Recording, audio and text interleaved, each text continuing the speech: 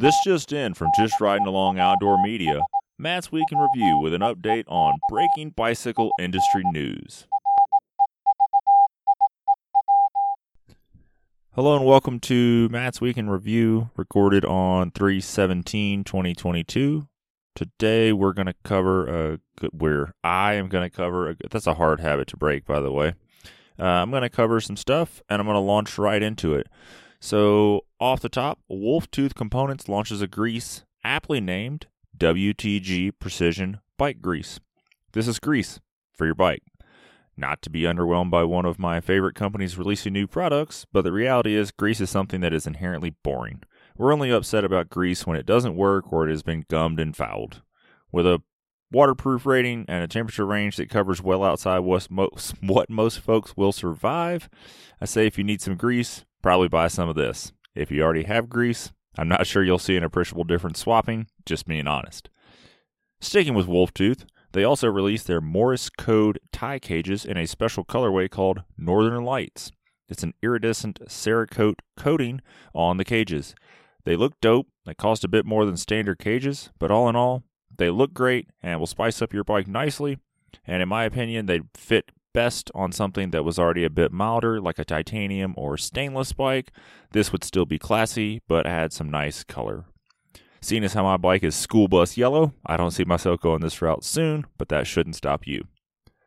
In more, let's say, industry sweeping and sort of surprising but not surprising news, Specialized announces Scott McGuire as the new CEO. There's not much else to really say here. Some may see this as a huge surprise, but the reality is Mike Senyard isn't a spring chicken anymore. He is over 70 years old, and I'm going to paraphrase what I read out of another article. We've got more energy than ever and look forward to focusing on rider support, which to me is a great way of saying I'm stepping back from busting my back to run the business and working my way into enjoying the later years of my life, having fun with bikes. Specialized is a superpower in the cycling world, and new leadership won't change the fact that they make great products and offer industry-leading tech and features. If you disagree with me, I don't care. Moving on, short and sweet suspension news. DVO had a new line of air shocks at Sedona Mountain Bike Fest, but they weren't actually released. And they might not be released, but they were there, but you can't buy them, but you can look at them, but you can't buy them. So I never really understood the buzz of launching something that isn't launched, but maybe that's why I'm working on my couch from an aging laptop and not driving a TRD Pro to product launches in the desert.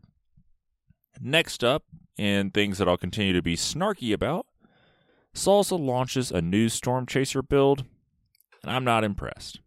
For the full breakdown of this during our ever so popular Things We Hate segment of Just Riding Along, wait for that to drop next week, but the long and short is $3,500 gets you an alloy bike, a dropper post, and a Ruby fork with an 11-speed mechanical drivetrain. All in all, it weighs in at nearly 25 pounds per Salsa, so I guess searching for a silver lining here, at least the price per pound isn't too bad. I don't even know where else to go with that. In news that is, let's say, interesting, but not really applicable to a lot of people, but I'm gonna cover it anyways. Outside Interactive has acquired FKT. This is a shorty, but the reality is, as FKT, both the endeavor and the tracking of said endeavor increases in popularity, a big brand like Outside acquiring them and using that to drive traffic to their existing content and using their size to add better features to the site seems like everyone wins, and this should be cool to see in the future. Now we're going to launch into what I would call my biggest piece of news for the week, and this is the one that has the most puns and the most out of left field analogies and ways to think about this. So if you're turned off by that, turn off the show. If not, sit down, buckle in, and let's get ready for Dropper and the Furious. In a heist, it sounds like something out of a Fast and Furious movie. PNW Components has $500,000 worth of merchandise stolen. The report is that a shipping truck was raided and the stolen items, including posts, levers, and service parts, were all stolen with an MSRP of around $500,000. I did a bit of quick math and I had to make an assumption that there was $400,000 worth of posts and $100,000 worth of, other bits in there. And those posts retail for around $200. So that's roughly 2,000 posts stolen. I know I had to do some guesswork there, but this is just a way to try to get a sense of scale here. And I have a few hypotheses, but none of them are honestly good. What do you do with 2,000 seat posts? Well, I don't know. I really don't. 2,000 seat posts. That's well outside the number of bikes that a small company could sell in a year. So probably not going to magically see a brand running PNW post when they've never purchased PNW post from PNW because, well, that'd be pretty easy to track down. You can't just put them all on Pink Bike or Craigslist because, again, you have 2,000 of them, and that'd be really hard to unload a bunch of posts and not get caught. For those of you struggling to wrap your head around 200 or 2,000 seat posts, I did some quick math, and the average U.S. high school has 850 students. So imagine you have enough seat posts to give every kid in the average U.S. high school a seat post, and you can do that for 2.5 schools. I don't know how else to put it. That is a butt ton of seat posts. So what happens here? Do they go south of the border? I did a little bit of quick Googling, and it's only about 500 miles from where they were stolen down to Tijuana. So, yeah, maybe they went there. And also, before you hop on your high horse and say, why do they got to go south of the border, Matt? Well, if you'll remember, Bike Index pinpointed a bunch of stolen bikes from Colorado, and they were south of the border. I'm not saying that there's, not crime in the U.S., but it'd be a great way to move outside of the realm of, U.S. police, and in the grand scheme of things, it'd probably be a place where local authorities have bigger, more human-oriented fish to fry, meaning there's real problems that are surrounding real people. They have probably bigger things to worry about than a couple of seat posts that shouldn't be owned by Jimmy selling them. So maybe the last one that I find to be the most disheartening here, what if they didn't want those posts? What if it just happened? So could they have been stolen during the theft of something larger, and they're just collateral damage? And, was it we don't have much info here. Was it an entire container stolen, and now these posts are just in the ocean because they don't want them? That wasn't the intended item they wanted. Could it be that they've already been sold as scrap metal?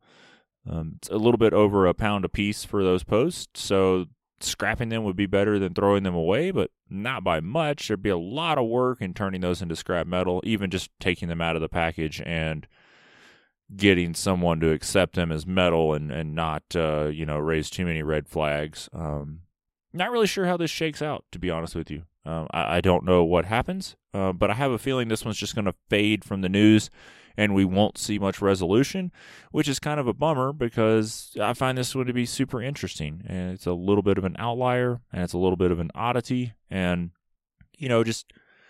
I understand this is a show called Matt's Week in Review, and I'm talking about bike news, and it's not always interesting to everyone. I talked about Greece earlier, but I guess my point is when we look at bicycle news, this is well outside the norm. So seeing how this one resolved would be a bit more, popcorn munching entertaining than, gravel shoes or something else. So a bit of a short one this week as I'm working towards finding a little bit of that, let's say, interesting product that I want to talk about, and then one of these even slightly lengthier, opinion type things that I want to talk about. So this one will come in as a pretty short show as I look through the news, and that's really all that tickled my fancy. And I had some other news sent my way, and again, this is what tickled my fancy. So that's it. That's what I have for this week. And if you want to, you can head to the website. You can submit from the webpage through the Contact Us form, and if it tickles my fancy, I'll cover it here. And if not, enjoy and have fun hearing about the Stormchaser in the next release of Just Riding Along, which is episode 34. Thanks for tuning in to this week's news. Until next time, take care and ride safe.